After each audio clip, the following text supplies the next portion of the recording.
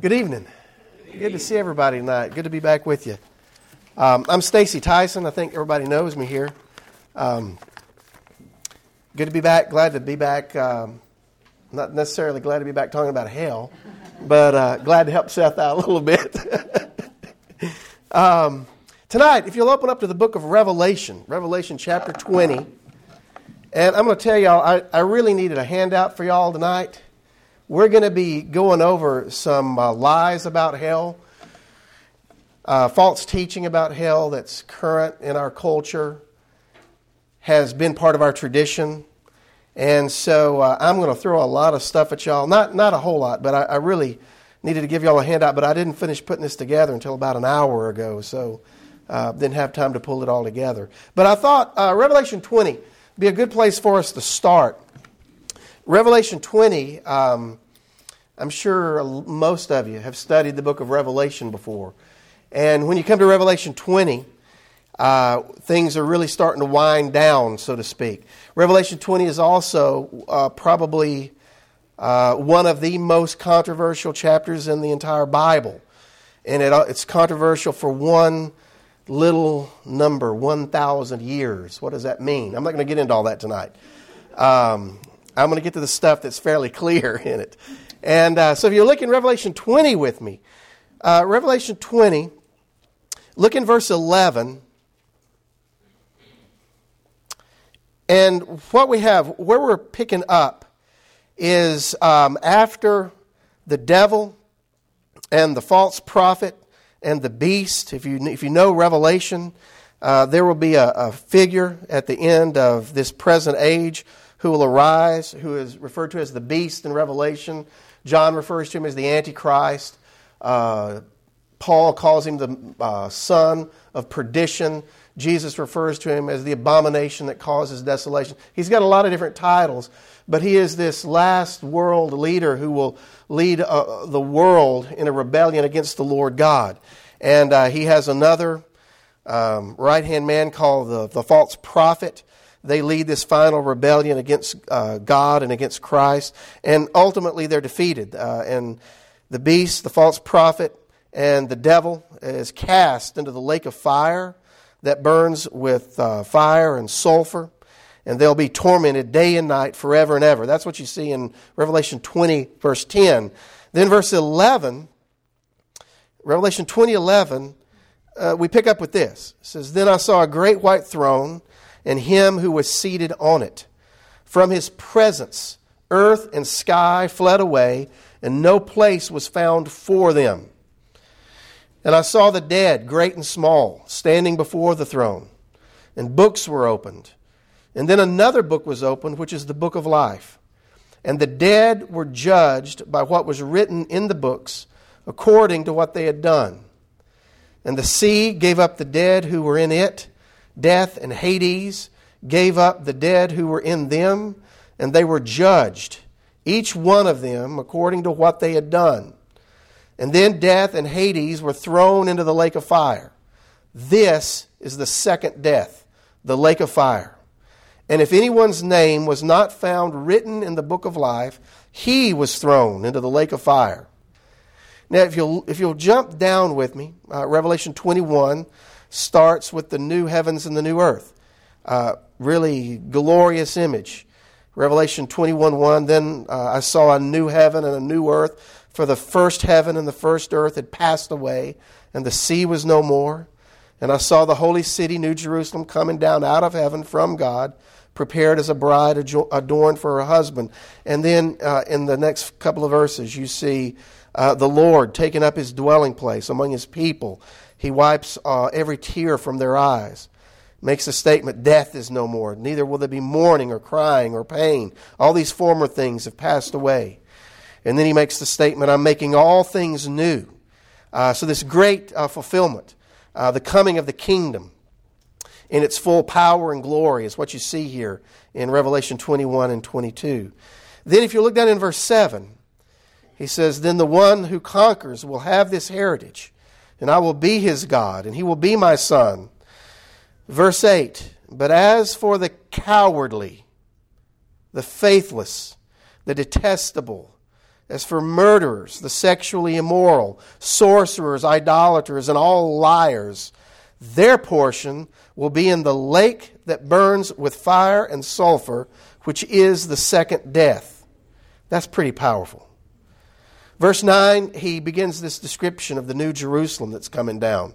This great city that becomes the center of the new creation, so to speak. The headquarters of the new creation, if I could say it that way. He describes that all the way down through the rest of chapter 21. 22 continues on with that description. And then finally, if you'll turn to Revelation 22:6 with me, Revelation 22:6, we get the close to this whole book, the whole book of Revelation.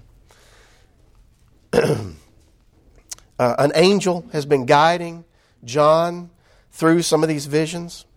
And so here you have everything being wrapped up in terms of what John has been writing down and recording. So verse 6, it says, "Now he said to me, these words are trustworthy and true.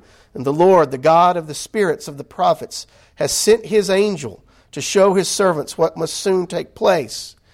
And then Jesus speaks in verse 7, "Behold, I am coming soon.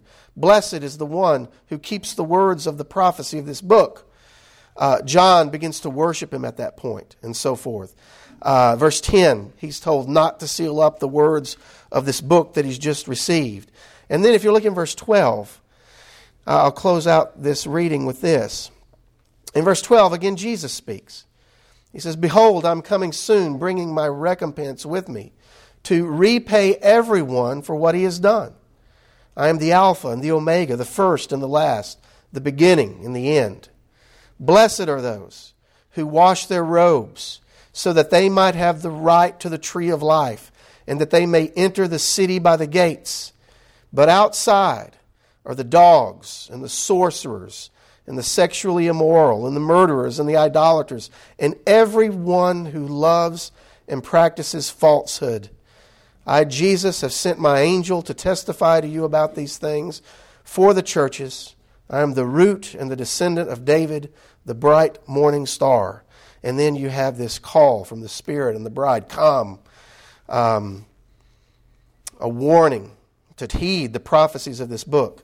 I start here because in these last couple of chapters of Revelation, which are so glorious, in their detail of the kingdom to come and the city to come, and salvation being completed, you have this very stark counterpoint that is right in your face, that not everybody's going to make it into that kingdom. There are specific people, specific types of people that are mentioned, and y'all just heard it, that are not going to be in that city, they're not going to be in that kingdom, they're going to be in the lake of fire. And let me just say, when you think about the reality of that, when you think about the reality of an existence, and for me, this is the real barb in it, an existence without hope. Because once you go into the lake of fire, there is no coming back, as far as I can tell from Scripture. Once you are consigned there, that is it. No second chances, no coming out. Hope dies at that point. I cannot get my mind around it. I don't know about you. That to me, that is one of the most terrifying, sobering realities that the Scriptures presents to us as far as everything that we see here. And I think that is why there are many teachings that have come into the church over the years and have resurfaced in later years, because this idea of an unrelenting eternal punishment is just too much to get our minds around. And let me just say this, that's the point of it. Right? That's why Jesus warns us about it so sternly in the Gospels. It should be terrifying. As my daddy used to say to me all the time, "Son, you need some things that'll scare the hell out of you." That's what hell is meant to do. It is meant to terrify us. Right? And the Bible never steps back at presenting the utter hopeless reality of that lake of fire. And let me just say this, one of the things that you see in the book of Revelation, in these passages that we've just read, is that the unrighteous that have already died, they are in the place of the dead. They're in hell. And from what Jesus teaches, apparently there's torment going on, simply being separated from the care of God in that place in some sense or another. But even death and hell, right, the holding pens of the unrighteous dead, even those places are going to be plucked up in the end and cast into the lake of fire. So as bad as it is for the unrighteous now, it's not as bad as it's going to be. Now to me, that's another. How do you get your mind around that idea?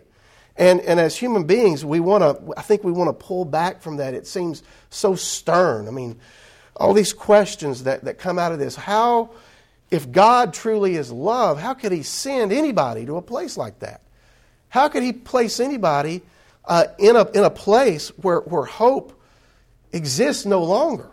Where salvation it's not going to happen. How can He do that if He is who He claims to be? And so these are some of the things that we're going to deal with in part tonight. And let me just say, as I get into them, in the background, there's always a battle, constant struggle of at least three voices that are always present when we get into these theological issues. And the first voice is the voice of revelation.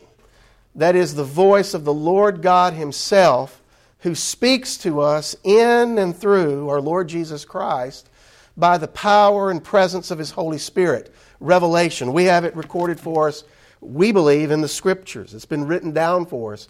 The things that God wants us to know in an infallible way. In a way that we can look at and say, this is exactly what He's communicated to us. This is what He wants us to know. And for me, revelation is the thing that gets to, as I say, put the period at the end of the sentence.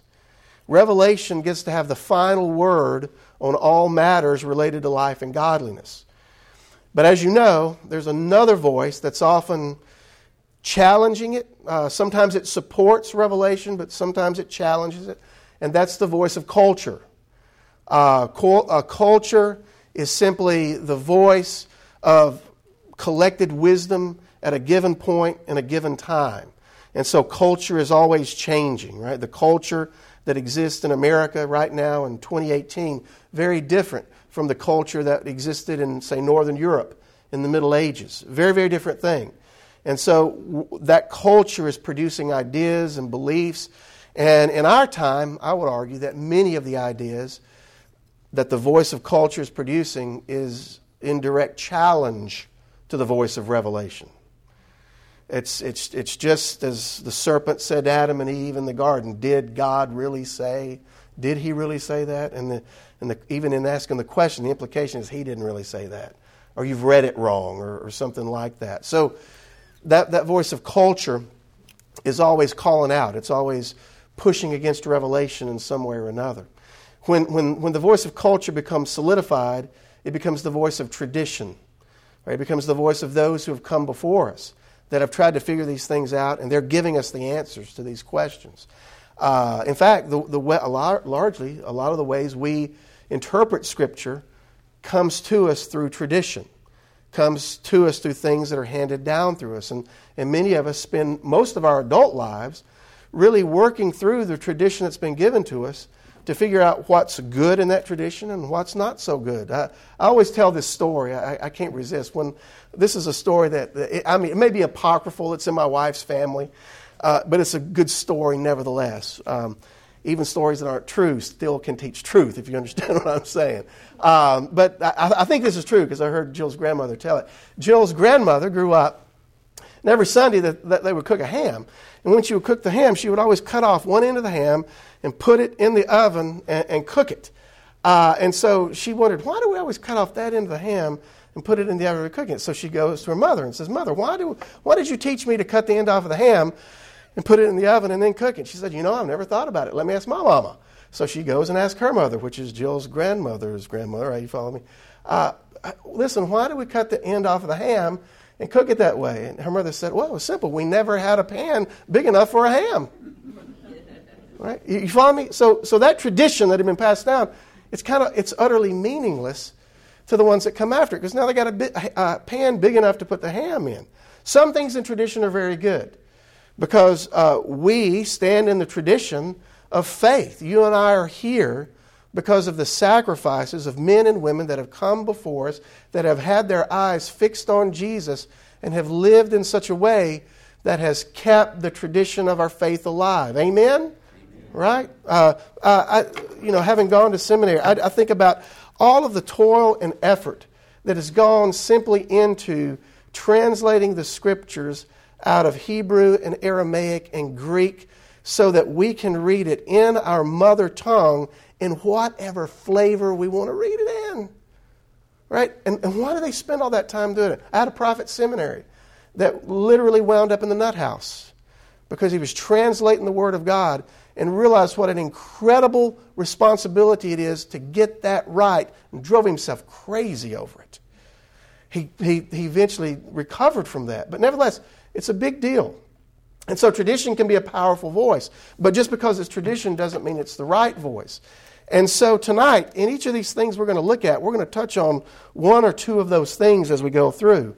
And again, as I said, in my view, I think we have to let Scripture, for me, I think Scripture has to be that final voice.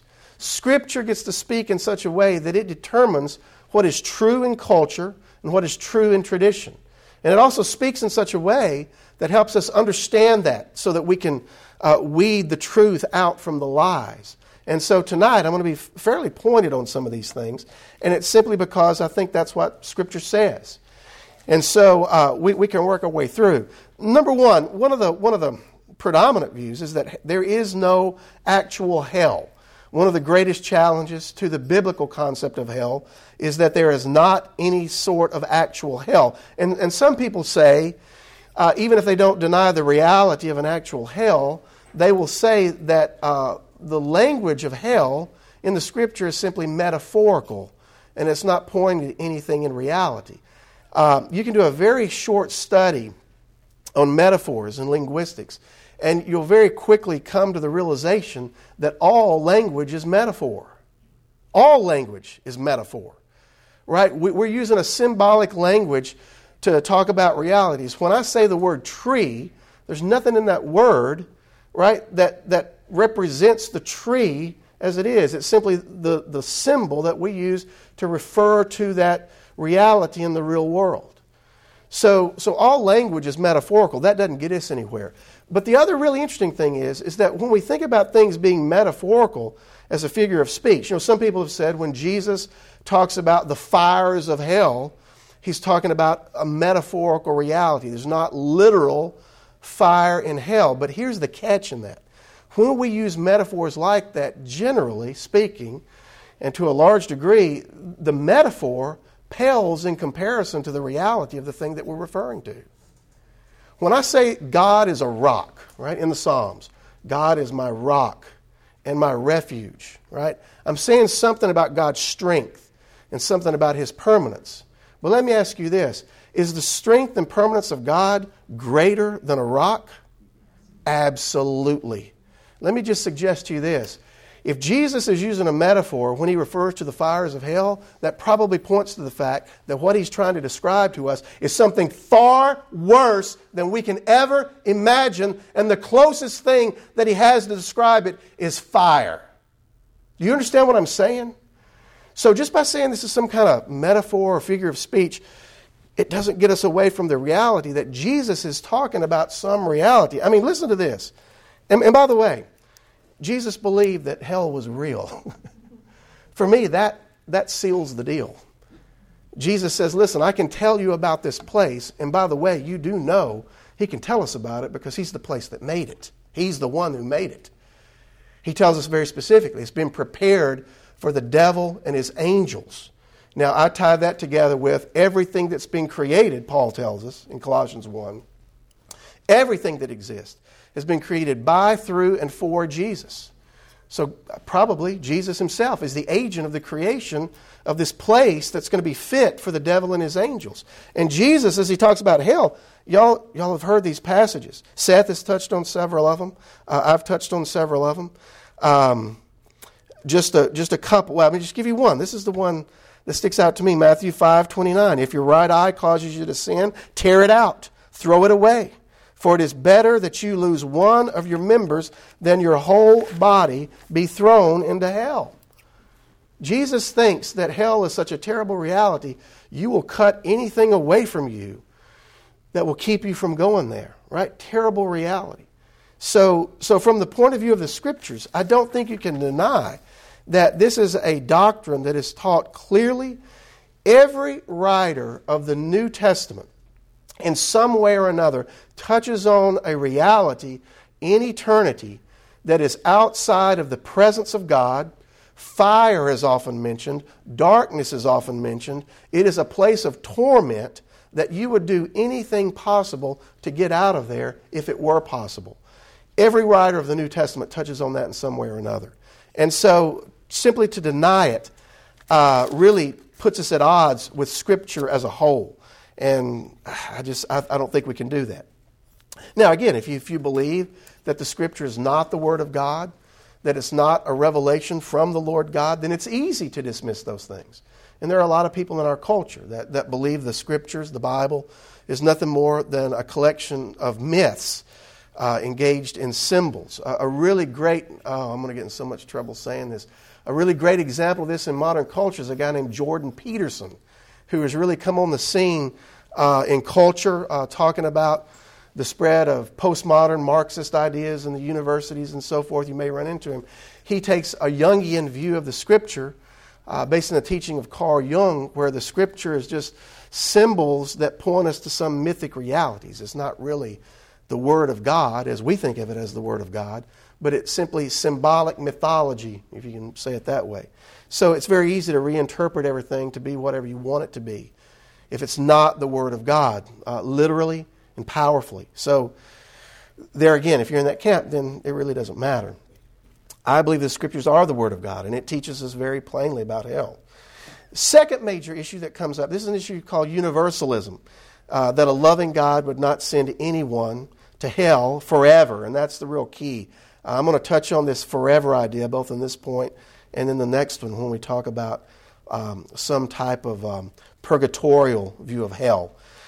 But this is the basic idea that a loving God would not send anyone to hell forever. And Seth has really touched on this in a very specific way as he's dealt with this issue that hell is just not a place where people wind up there because of their own choices, although that does factor in. Hell is a place that God actively sends people who are in rebellion against Him as a punishment. Jesus touches on this. Jesus teaches on this. Matthew 10:28. Again, a very powerful statement. Jesus says, "Do not fear those who kill the body but cannot kill the soul. Rather, fear Him who can destroy both soul and body in hell." You hear that? Now that seems to imply that the Lord God Himself is the one who sends people to hell to destroy both their soul and their body. Right? So biblically, this view doesn't hold water in the sense of it's just God passively letting people wind up there. All throughout Scripture, we see God evaluating people and sending them there because it's the just and the right place for them to be. It's what we just read in Revelation chapter 20. In fact, if you still have your Bible open there, in Revelation 20, there's something really fascinating to me that happens. It's implied in what John records for us there. In verse 12, Revelation 20, verse 12, again, like so many of the passages in Revelation, this is a very short, summary passage. It gives us some of the main details, but it doesn't necessarily answer all the questions that we would like for it to answer. But it does tell us what's important. So if you look in verse 12, he sees this mass of people that are standing before this great white throne. He says, "I saw the dead, great and small, standing before the throne, and books were open." Now see that books, plural. And then he says this, "Then another book was opened, which is the book of life. And then the dead were judged by what was written in the books, according to what they had done." You see that? So you have all these books that are brought out. One commentator that I read, and I think there may be some weight to this, he thinks those books are simply the records of these people's lives. Everything they've done, right?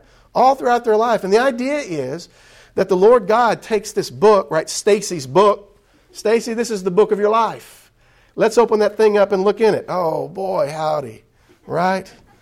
One of the great things that happens to us is we forget, right? We forget so much. It's one of the great gifts that the Lord God has given to us, right? To be able to forget.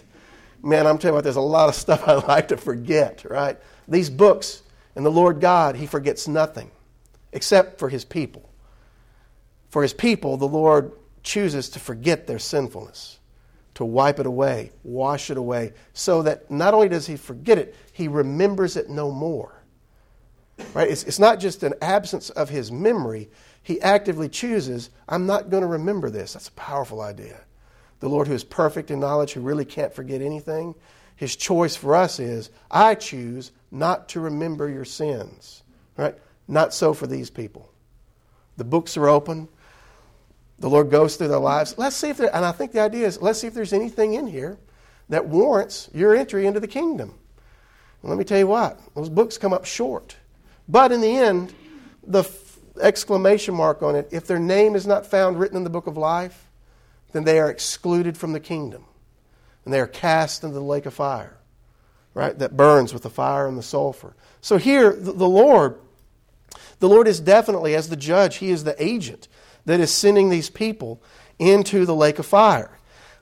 So again, in Scripture, we constantly see the Lord God as judge of the living and the dead, and He is the one who ultimately consigns people to this place of judgment. And so you can't back away from that in Scripture.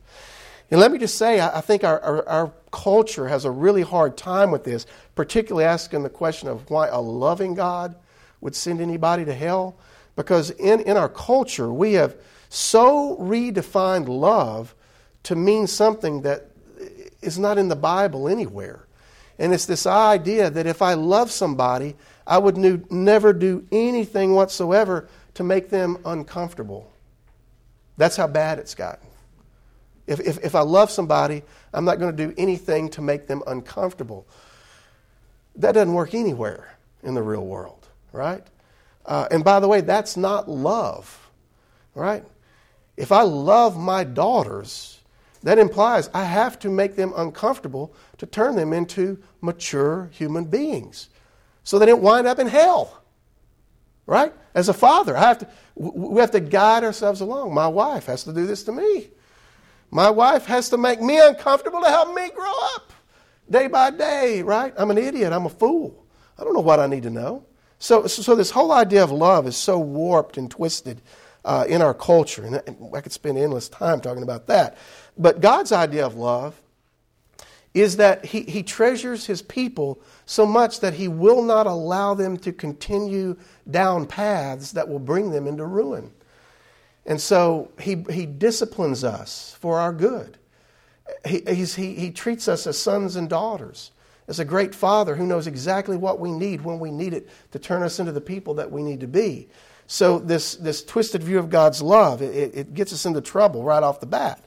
Because God realizes there are some people, as I talked about earlier, that this hell, this lake of fire, is going to be the only place fit for them. It's the only place where they will find a place in eternity. Because even if He allowed them into the kingdom, they wouldn't be fit there because they love unrighteousness and wickedness. And they're enemies to all that's good and beautiful and true. So even if you put them in the kingdom, it wouldn't be fit for them. So God is sending them to this place that is a place of punishment, but it's a place fit for them. A guy named Gregory MacDonald, he wrote a book called The Evangelical Universalist. And he's making this argument for universalism that is ultimately everybody's going to be saved in some way or another. That hell is not forever. He also may be taking an nihilistic view that people are just burnt up and they don't live forever in hell. I'll talk about that in just a second. But in that book, he makes a really interesting confession. Let me just read it to you. Now listen very closely to this. He says, clearly my interpretation is undermined by the text. I am not so much exegeting the text as trying to draw out the logic of New Testament theology as I understand it and its implications for those texts.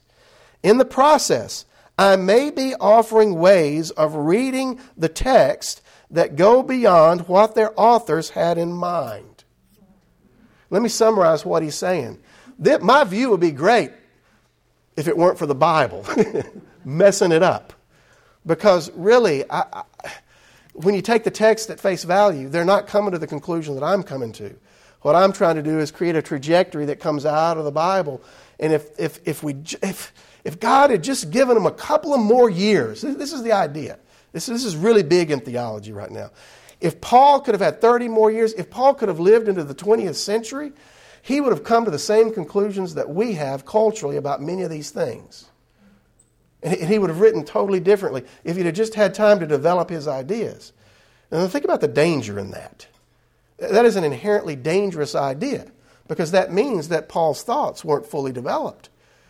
And if Paul's thoughts weren't fully developed, then the Holy Spirit's thoughts weren't fully developed when he gave us that. Very dangerous thing.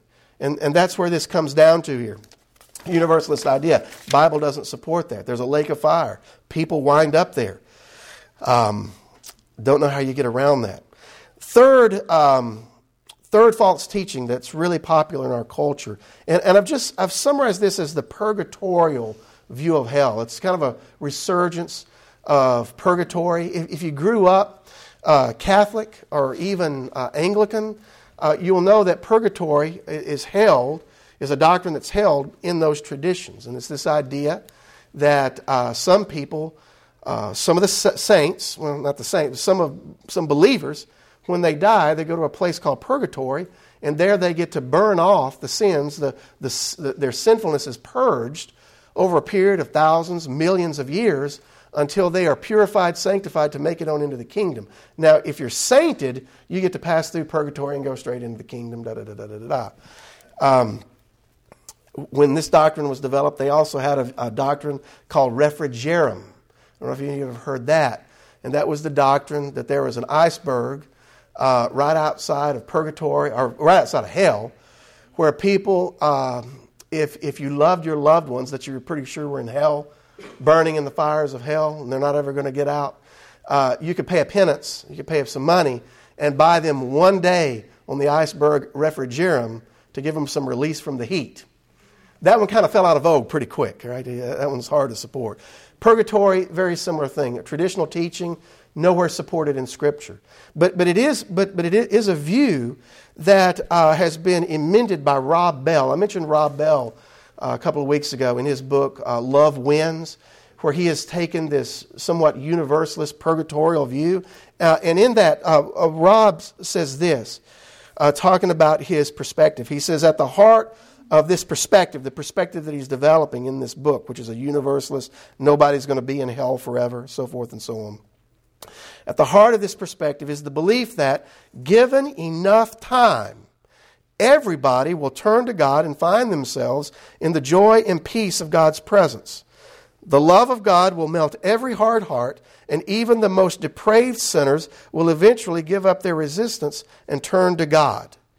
So his idea is that people who wind up in hell now, hell is going to be a place of remedial action on God. It's, again, purgatory, where their sinfulness is burned away so that they eventually make it into the kingdom, so that God's love wins at the end of the day, and so forth. And now I could spend a lot of time talking about that. Let me just say, I'm running short on time. Go read the parable that Jesus tells in Luke chapter 13, 22 through 28. Luke chapter 13, verses 22 through 28. There Jesus tells a parable, and he's out teaching, and some of his disciples ask, Lord, will those who are saved be few? And he says, well, let me tell you this. Strive to enter in through the narrow door. For many, I tell you, will seek to enter and will not be able. And when once the master of the house has risen and shut the door, you begin to stand outside and knock at the door saying, Lord, open to us. Then he will answer to you, I don't know where you've come from. And you will say, listen, we ate and drank in your presence, and you taught in our streets. But he will say, listen, I don't know where you've come from. Depart from me, you workers of evil. In that place there will be weeping and gnashing of teeth when you see Abraham and Isaac and Jacob and all the prophets in the kingdom of God, but you yourselves are cast out. Jesus doesn't teach in any of these parables any type of remedial action in the place of the unrighteous dead. And by the way, the Catholic teaching on purgatory didn't allow for that either. Purgatory was not a way for people to get out of hell. It was a way for saints to be purged in the afterlife. So if you were consigned to hell, you were not going to get into heaven. Purgatory was only a place for people who were kind of headed that way. Right? So even that teaching, traditional, as unbiblical as it is, I believe, even it didn't make a place that hell is a place of remedy to get people out of it. Jesus neither. The rich man and Lazarus, Seth taught on that. The rich man who is in the fires, right? He has no expectation that he is getting out of that place. He cannot even get out to go and tell his brothers, listen, you need to do whatever you do so you don't wind up here, right? It's an irreversible reality. And I think the scriptures are fairly clear on that, as horrific as it is, as terrifying as it is. And that leads me to the fourth thing here, this challenging that hell is not forever. This is the idea of annihilationism, that people will not be in hell forever. They'll be burnt up, destroyed, and it won't last forever and ever. And let me just say that I touched on this last week as I taught on 2 Thessalonians chapter 1. You can go back and listen to that. I touch on that for just a little bit. Let me just quote this one passage. John 5:28 through 29. This is Jesus talking about the resurrection to come. And what Jesus says here, I think, is linked to Daniel 12, where very similar words are used, very similar image is used. John 5:28 through 29, Jesus says, listen, do not be amazed at what I've said, because a time is coming when all who are in the graves will hear his voice and come out, those who have done good things to the resurrection of life, but those who have done wicked things to the resurrection of judgment. And the word that's used there in Greek is the idea of a judgment leading to condemnation, a resurrection leading to condemnation. For me, this is a harsh reality, and we see it here in Revelation 20 that we read tonight. And let me just state it this way. Why, right? Why, if people are simply going to be annihilated, wiped off the books, why does the Lord resurrect them from the dead and put them in resurrected bodies? Everybody's going to be resurrected. Y'all realize that. Everybody. The wicked dead, the righteous dead, they're going to be resurrected from the dead. Why would the Lord resurrect them and put them in a body fit for eternity, right, if there wasn't some expectation that that's where they're going to dwell, in that eternity? And this is why Jesus warns us against about the terror of the fires of this hell and this burning. That's why Revelation warns us against it as well. And so for me, there's some logic there in asking the question about, well, how does the resurrection fit into that? And let me just say, go back and listen to all these passages, read all these passages that we've looked at. And almost every one of them, you get this very powerful sense that this is a forever thing. Paul in 1 Thessalonians says that they are separated from his presence forever. And so a lot going on there. Let me also say as I close out that Francis Chan has written a book called Erasing Hell. Some of you may have heard of that.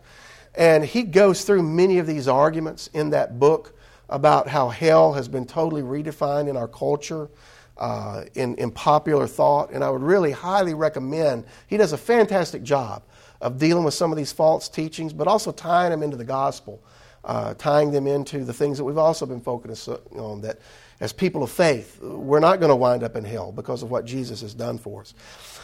So I would really recommend that book.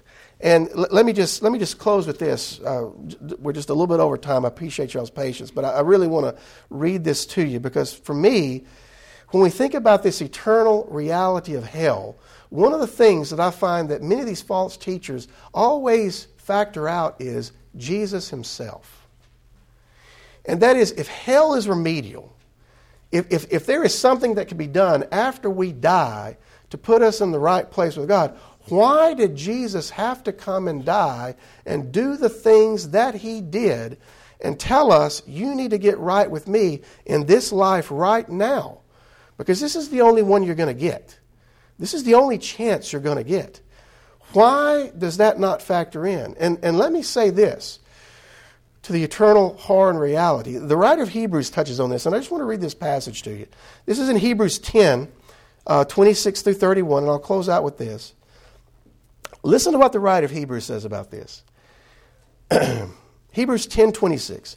He says, "For if we deliberately sin after receiving the knowledge of the truth." Now, in Hebrews, I can very clearly make the argument that when he talks about sin, he's not talking about the particulars of sin, lying and cheating and cussing and swearing. And all. He is talking about the primary sin of not taking God at His word, rejecting God's truth in rebellion, and not being obedient and faithful to what God has communicated to us. That is very clear throughout this letter. So that's what he means by deliberately sin. That is, if we keep on acting unfaithfully or without faith after receiving the knowledge of the truth. Listen to this. There no longer remains a sacrifice for sins.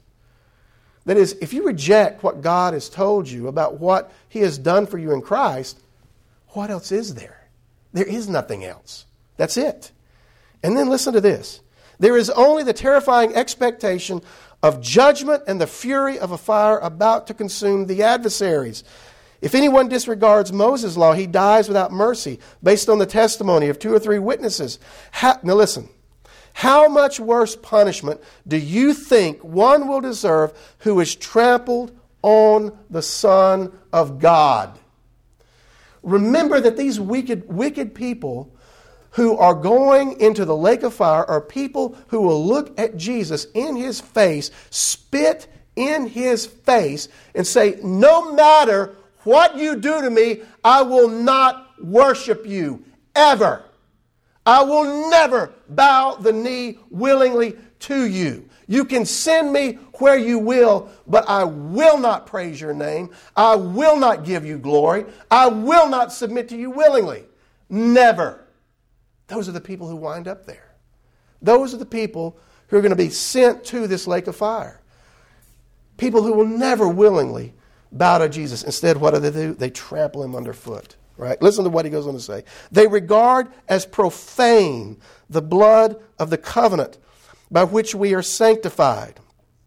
These are people who profane the blood of Jesus. The blood of Jesus ain't good enough for me. Essentially what it comes down to. And they've insulted the Spirit of grace. 10:30. For we know the one who has said, vengeance belongs to me, I will repay. And again, the Lord will judge His people, for it is a terrifying thing to fall into the hands of the living God.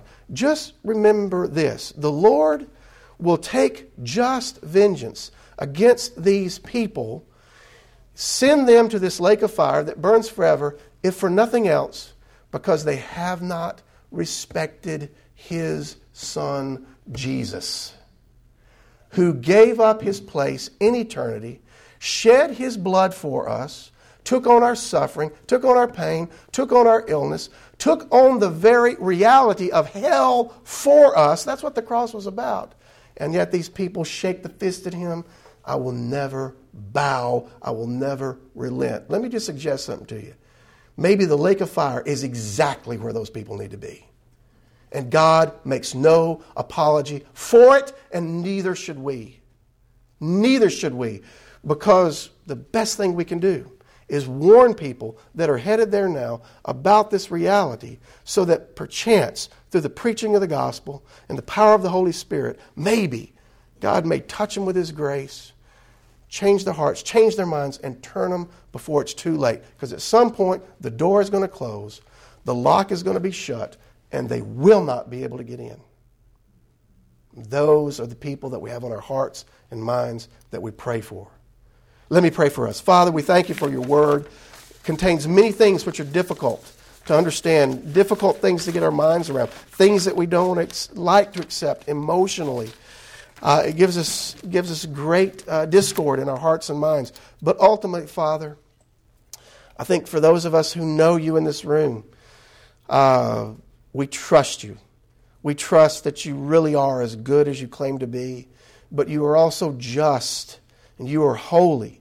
And there is not going to be one person in eternity that does not wind up exactly where he or she needs to be by your grace, by your power, and by your mercy. And we thank you that you've set us apart, called us to yourself as your people, so that we can now rejoice and give praise and thanks to you, but also be a warning to those people who right now are heading in that direction, toward the lake of fire, toward unending torment, apart from your presence.